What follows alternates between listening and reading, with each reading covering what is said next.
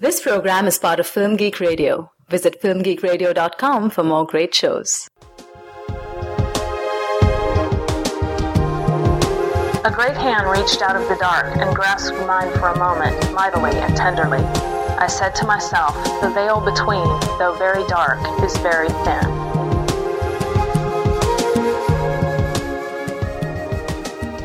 Hello and welcome to The Thin Place, the Film Geek Radio podcast devoted to discussions of religion, faith, and spirituality in film. Your hosts for this episode are Ken Moorfield, that's me, and Todd Truffin. That's me. This is episode number 6 for November 2011, and our topic today is The Crucible, directed by Nicholas Hinter, from the screenplay and play by Arthur Miller. This is not a spoiler-free discussion, so if you have not yet read the play, go back and do your homework before you listen to this podcast. And if you do not want spoilers, now would be a good time to check out one of the other great podcasts on Film Geek Radio. So, Todd, The Crucible.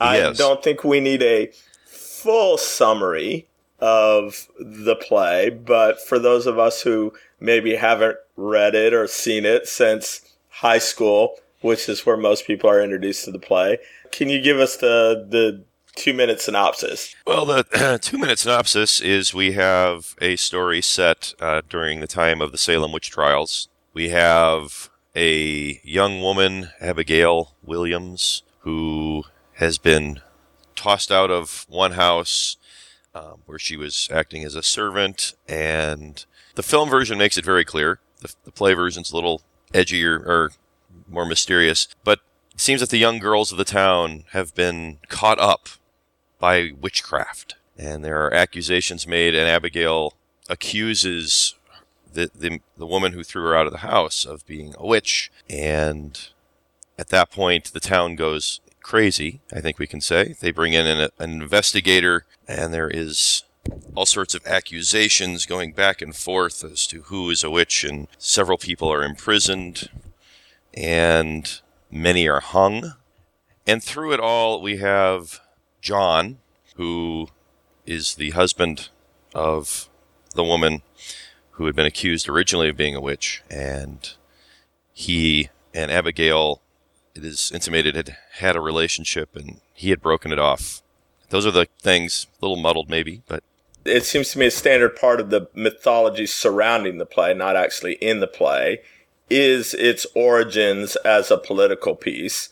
Arthur Miller, the playwright, appeared before the House Committee on Un-American Activities and presented this play as an allegory or a metaphor for the Red Scare of McCarthyism in the 1950s.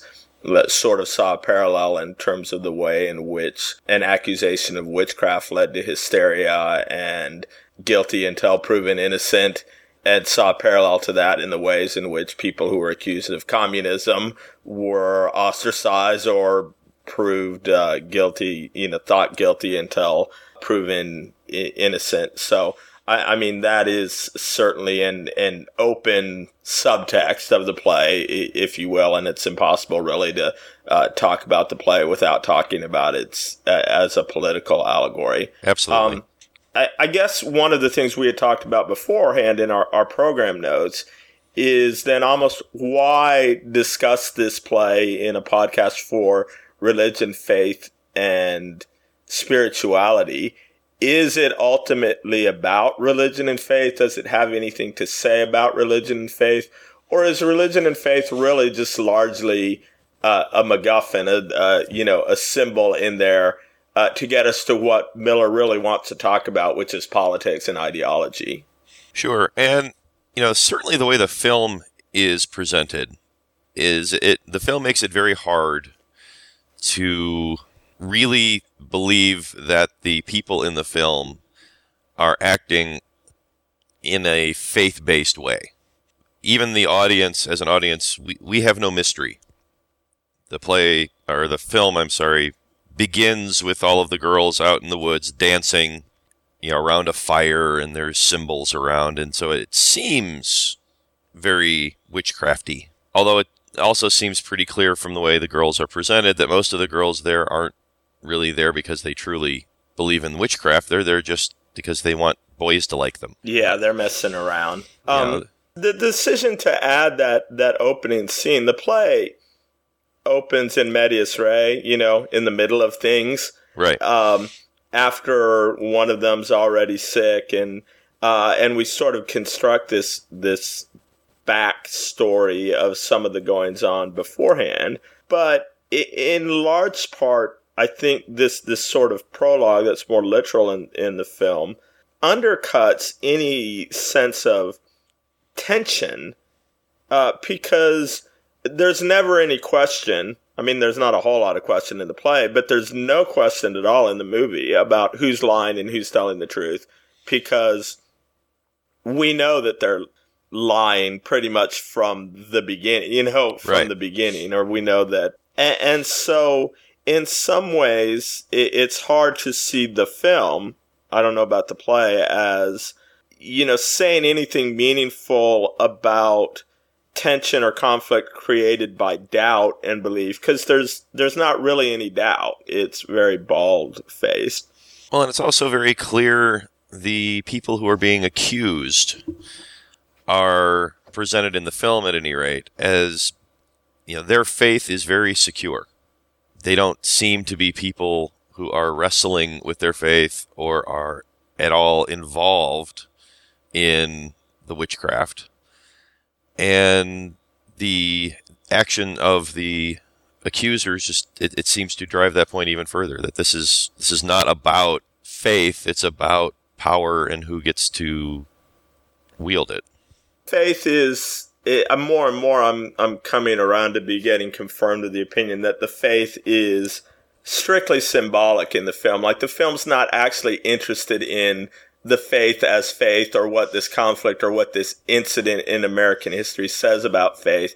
It's really only using it as a symbol to talk about politics. It almost seems to me to be almost postmodern or very cynical, as a play, because it's got that notion that all claims to truth it's not like, let's sort it out and who are the innocent and genuine believers versus who are the manipulators. It's everyone is a manipulator. I'm not sure that I see anyone in this play amongst the accusers or the prosecutors who is a genuine believer, who genuinely thinks this is actually happening. They either seem to be like, I can take advantage of this in a very cynical way, or I know it's not happening, but I have to pretend that it is as a means of going along and protecting myself, or I have already killed 19 or 20 people, so the consequences of admitting that it's not happening at this point,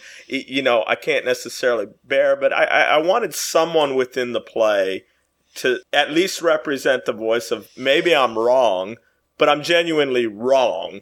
I believe and I'm wrong, as opposed to I don't really believe it. I don't really believe it all. Was there anyone in the play for you who you thought actually genuinely believed it? Well, I guess I'm hearing you kind of talk about two different things. At least I think you are. There's the one idea of truth, what really happened, and people being willing to go after truth. And then there's the question of, is it possible for there to have been any supernatural activities going on? A faith-based response that there truly is evil, and there is a Christian response to it.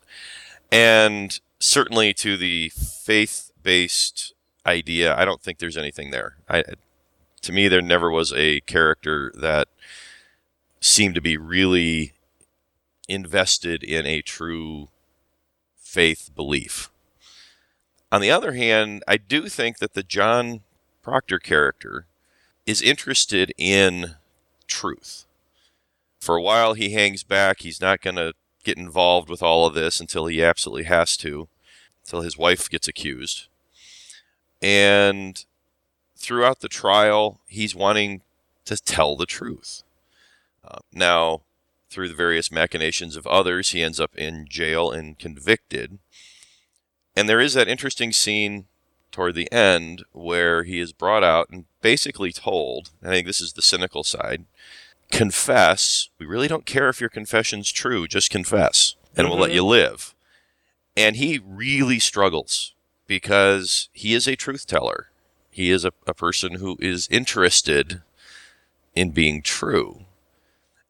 And through a great struggle, he finally decides to bow to the pressure and sign a confession.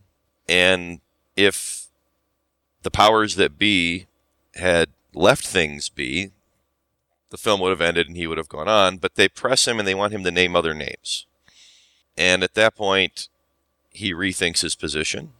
Well, actually, I want to correct you there because I just rewatched the film today. Oh, okay. And in preparation, and I actually thought it was somewhat interesting. I was expecting that because of my memory and the naming names. The Judge Haythorne, played by Paul Scofield, initially asked him to name names, but then Reverend Hale and the other ones, he refuses to name names, and the other accusers impress upon Haythorne to say, well, in this one instance, let's let it be enough that he doesn't name names. Right. You're right. Everyone else has to prove that they're innocent, but, we've all kind of wink, know that none of this is really true anyway, so let's not make him do that. And it's at that one point where even Haythorne says, okay, you don't have to name names. Then they say, you do have to however, post your confession on the church door. Right. And at that point he says, no, it's okay for me if you bear witness and tell everyone that I confessed, but I don't want my confession in the church door. And at that point they say, well, no, that's not good enough. Right. And at that point he rips it up. So he rips it up. But he is still brought to this point of the question is he willing to basically allow a lie to stand? And he does finally say no. Right. And he goes to his death because of it.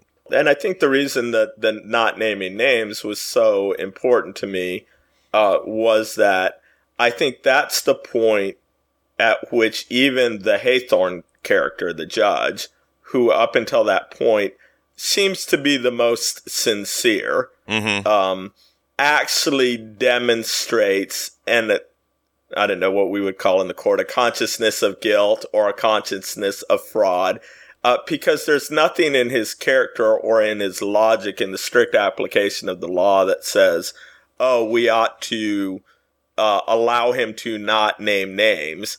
And yet, up until that point, he's been all principle. This is the principle. This is the principle. Everyone has to do it. And at that point, he says, okay, you don't have to name names. And that seems to me to indicate that deep down, even Haythorne is a cynic, right. That he recognizes that it's theater, or he acknowledges in a inferential way that it is, that it's all a game, that it's not real. Sure. And I would agree with that. I think it's very clear that all of the court members, the people sitting in judgment, are pretty much shown to not, it's a pretty cynical picture of them. That it's about ideology, it's about keeping people in line, and it's not really about a quest for truth of what actually happened, and then also a willingness to be open to spiritual truth. It reminded me actually of something you said in the Dogville podcast about how allegories tend to be about ideas and not very complex. And I kept wanting the film to be about doubt. But the thing about it is that no one had doubt on either side. John had no doubt that she was lying because he knew. It didn't seem to me like anyone in the story genuinely believed and misguided. It was like a world that seemed to me to be almost anachronistic in the sense of no one genuinely believes anything. It's just they're all using belief as a way of positioning superior power in the court or influence. But there's no one actually who isn't sure about what they think. It's just, in some ways it's a conflict between certainty and certainty, and we've got no side to be on other than John's, because we happen to know from the film's imprimatur that his certainty is grounded in actual truth, whereas their certainty is grounded in kind of knowing falsehood or knowing lie. Maybe I just wanted the Salem witch trials to be at least a place in our history where people actually did believe. Right. And I think, as far as it goes in terms of looking at this as a representation of the Salem witch trials themselves, we do have to be a bit careful there. Miller himself has said that he played fast and loose. Yes. With the facts. He was very clearly interested in making a political statement about 1950s America. One of the things that I looked up in my research before watching the film today about the Salem witch trials is that apparently the historical Abigail Williams was like 11 or 12 years old, and she's actually made older in the film. She's 17 in the film. Right. So that she can have this sexual relationship with John Proctor, and had never heard before that the historical Abigail Williams was like 11 or 12. And I think in the wake of a week where we've been talking about Penn State and child sexual abuse, there's something that would be just kind of a little weird about this mass hysteria. The film retains some of the girls as being younger and getting caught up in this misbehaving, but also up in this sort of frenzy. But film that was actually about the ringleaders being a bunch of kids who, panic and are believed is very different than, a 17-year-old who is very deliberately using this lie that has cultural currency in order to strike out at John and his wife. While we're on the subject of ages too, I just wanted to say in passing that I think one of the things that hurts the film is the casting. Mm-hmm. That Winona Ryder I have mixed feelings about, but I think this film was made in 1996, which means that Winona Ryder would have been largely 24 when it's made. So we've got a 24-year-old playing a 17-year-old. And there's, it's a little bit different when a 17-year-old is coming out with these accusations than, undercuts some of the ways in which people do tend to get a little hysterical when children are involved. Sure. And one of the things that, is somewhat interesting in the film in terms of thinking about the witchcraft accusations is the film does try at some point to introduce doubt into our minds through various pieces of quote-unquote evidence. The girls are said to, their skin goes cold when, a spirit is supposed to be in the room. They can't speak, they can't wake.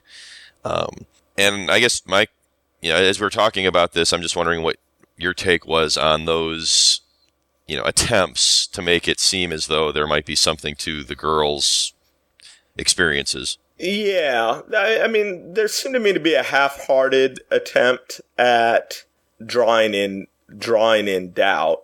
Of course, any attempts at drawing in doubt that are in particular scenes are going to be undercut by the film actually showing us that, not just allowing us to come to the conclusion that they're acting, but the film showing us that they're acting, showing us this, the other people or characters in the play may have to take Proctor's word that Abigail has confessed, but we don't because we saw it. So whatever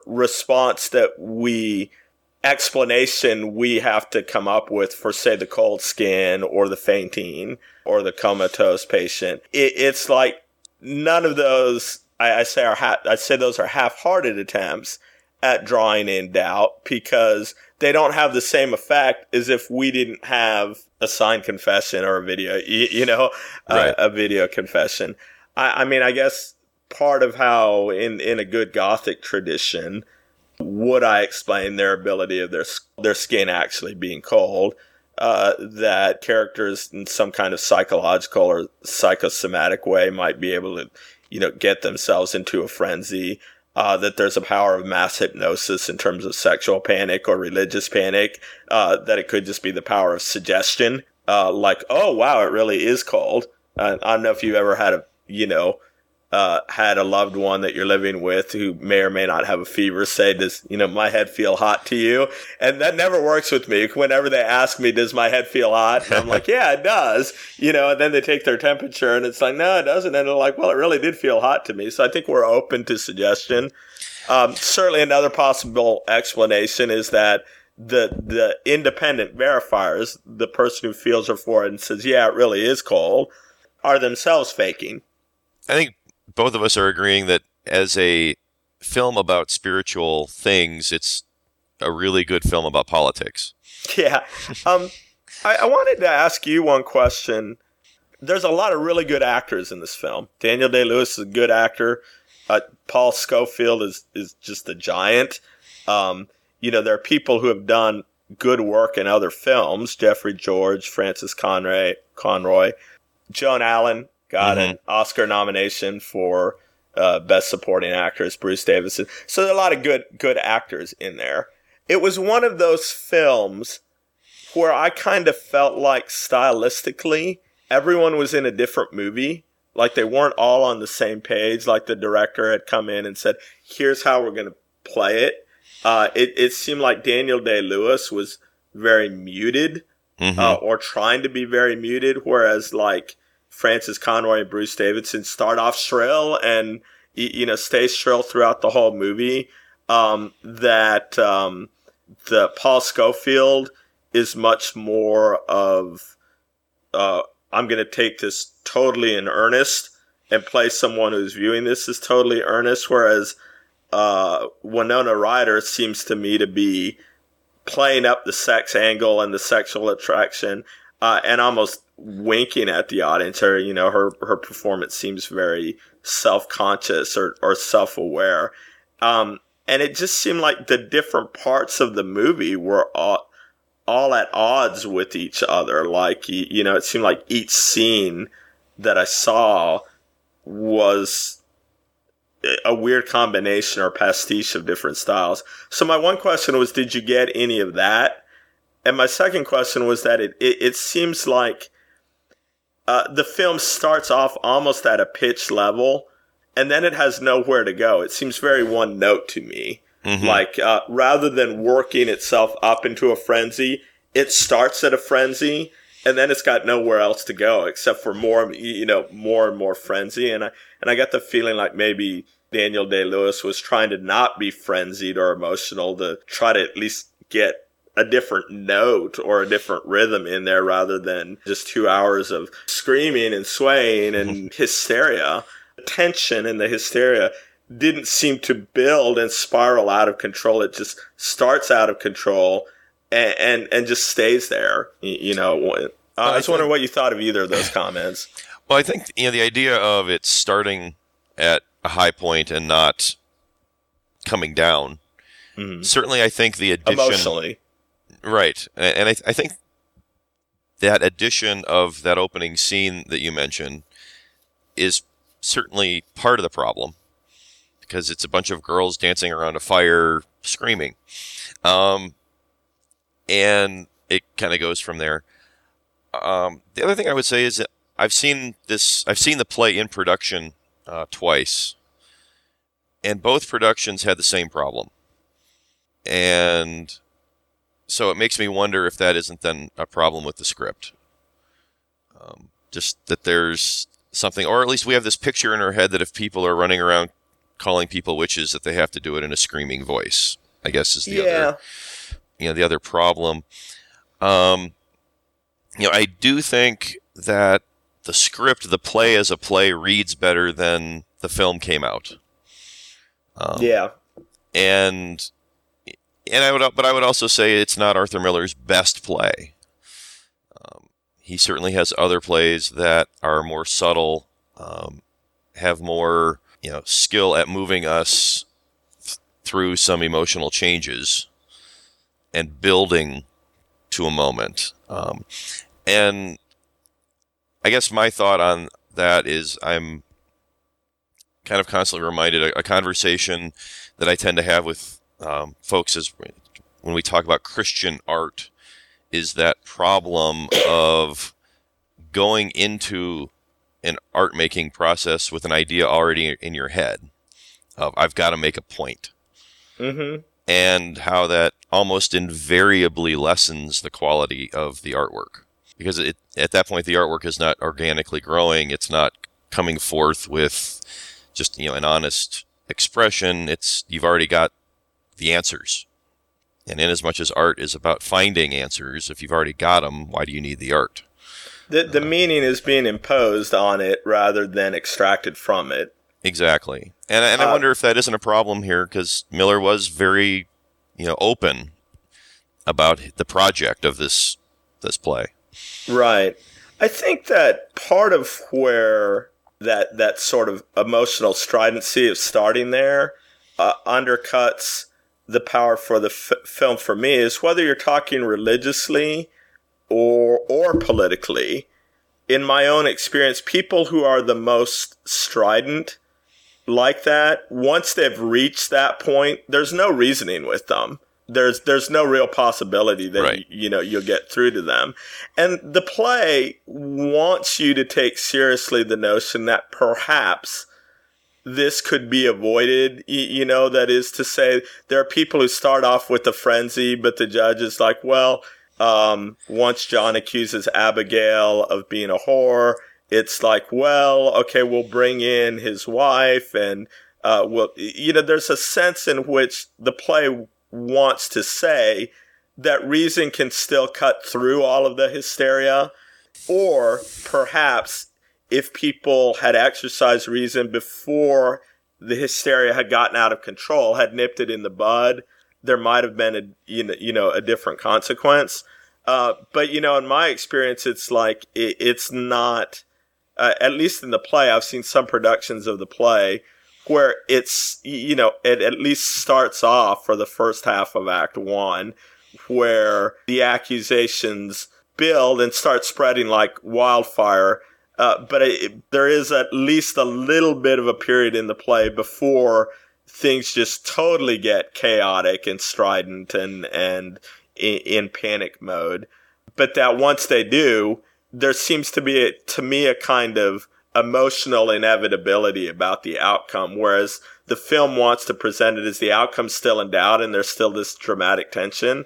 And I'm like, no, there really isn't, because once people have reached the panic, they're not going to listen to reason. No. So why are you going through this sham of a trial? Because people who are in that state, the trial's not really about finding the truth. It's about sort of validating and justifying. It's a kind of theatrical piece that is simply a prelude to whatever it is that they're going to do, or to relieve the tension. But there seems to be this odd mix in the play and the film of, on the one hand, we're in a panic, but plot-wise, we haven't decided yet what we're going to do about it, And that strikes me as false, both, from a religious point of view and a political point of view. It's like when people get in a panic, they act. They don't try to decide what to do. Sure. One of the things that I was kind of hesitant to bring up, but the more we talk about the ways that the film's not working, it does make me want to think about a film about a similar type of subject or similar type of thing that did work, and just kind of throw it out as, for those who are listening, and if we've turned you off on seeing this film, The Crucible, maybe you want to go back and look at this other one that does a better job, and that is Dreyer's Day of Wrath. Yeah. And now part of this is I just had a class where I had my students watch this film. But, that is a film where the people involved, you really believe that they are acting on faith. There is a sense of true belief, and there is a slow build-up. People are thinking. Yes, there's a witch involved. Yes, there's an untoward love affair to deal with, much like The Crucible. But you actually do feel at various points throughout the film that things actually could go different directions. you do see people making choices. And, I find it to be a more effective film for, all of those reasons that we've been complaining about the Crucible. It seems to kind of go in the opposite direction. Yeah. Well, that might be a good place to sort of transition towards a conclusion. I would second that recommendation for Dreyer's The Day of Wrath. I might also throw out my recommendation for a film about similar themes that works better for me would be Robert Bresson's The Trial of Joan of Arc, which is, last I heard, was still only available in Region 2 DVD. In that film, too, there is a sense in which people are disputing about the truthfulness of religious claims, and people are using religious claims as covers for power, as foundations for why I'm going to kill you, why I'm going to oppose you, for all sorts of behavior. But it's also grounded in conviction. And so I think it's very much of a film about not just how it's not just a film about how everyone who claims to believe some Christian thing is just a liar or a phony, but is a more complex film about how belief and doubt can create these conflicts that intersect in the political sphere, and sort of condition our responses to one another and what we do to one another and how we justify it on the basis of our own belief or someone else's. So great. We have, through discussing the Crucible, we come to the conclusion that we should go watch two other films. Yes, and that would be Carl Theodor Dreyer's Day of Wrath and Robert Bresson's The Trial of Joan of Arc. Excellent. All right, this concludes this episode of The Thin Place. Listeners, if you've got questions, comments, or suggestions, we'd love to hear from you. You can email us at thethinplace@filmgeekradio.com. You can also follow me, Ken, on Twitter at twitter.com/Ken Moorfield, or link to my written reviews at the1morefilmblog.com. Thank you, everyone, for listening. This has been a Film Geek Radio production. Film Geek Radio. Yeah.